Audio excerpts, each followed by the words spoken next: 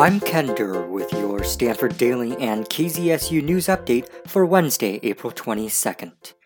He was a neurobiologist who became the 8th president of Stanford in 1980 and helped Stanford become one of the nation's top research universities.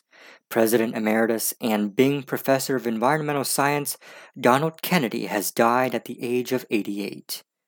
President Mark Tessier Levine hailed Kennedy as a, quote, national voice for science, vigorous leader of Stanford, and an engaging teacher beloved by so many students. Among Kennedy's many contributions as president include the opening of the Stanford Humanities House and the launch of the Bing Stanford in Washington program. A celebration of life will be announced by the family and Stanford when family, friends, and members of the Stanford family can safely congregate. With the end of Week 3 fast approaching, some students are nervously eyeing the drop deadline and reevaluating class choices for the quarter. With classes now completely online and under a satisfactory no-credit grading system, some undergraduates have taken an opportunity to enroll in more units or perhaps in more difficult courses than they would have in a normal spring quarter. Students feel that being at home means more space in their schedule, which means that they can fit in more classes.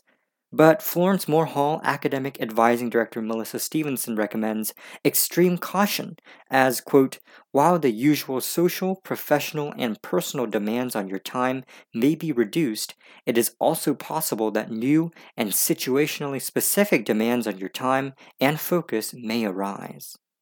The final study list deadline is this Friday, April 24th at 5 p.m.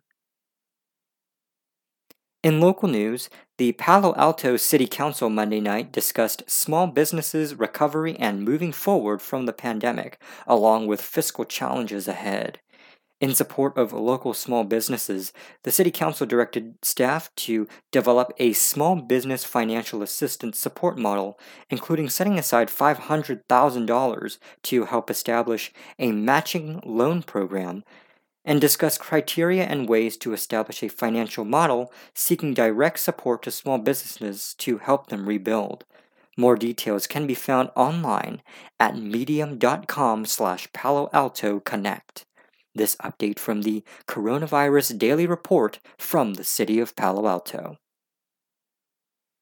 The city of Pacifica is prepared to kick out visitors in violation of the shelter-in-place order.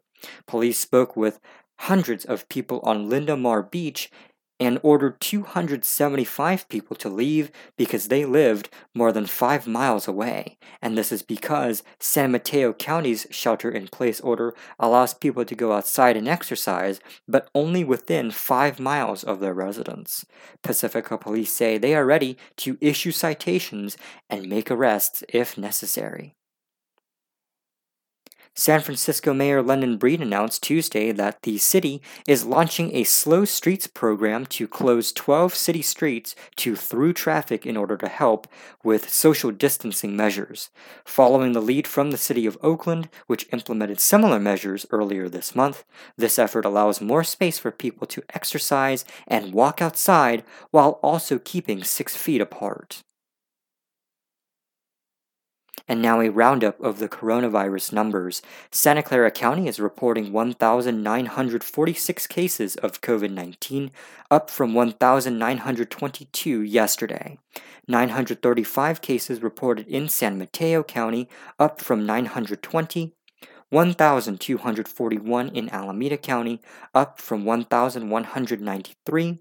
1,231 in San Francisco, up from 1,216, 749 in Contra Costa County, up from 707, and 200 in Marin County, up from 195. In total, the U.S. has now reached over 825,000 confirmed cases. These numbers accurate as of Tuesday night from Johns Hopkins University.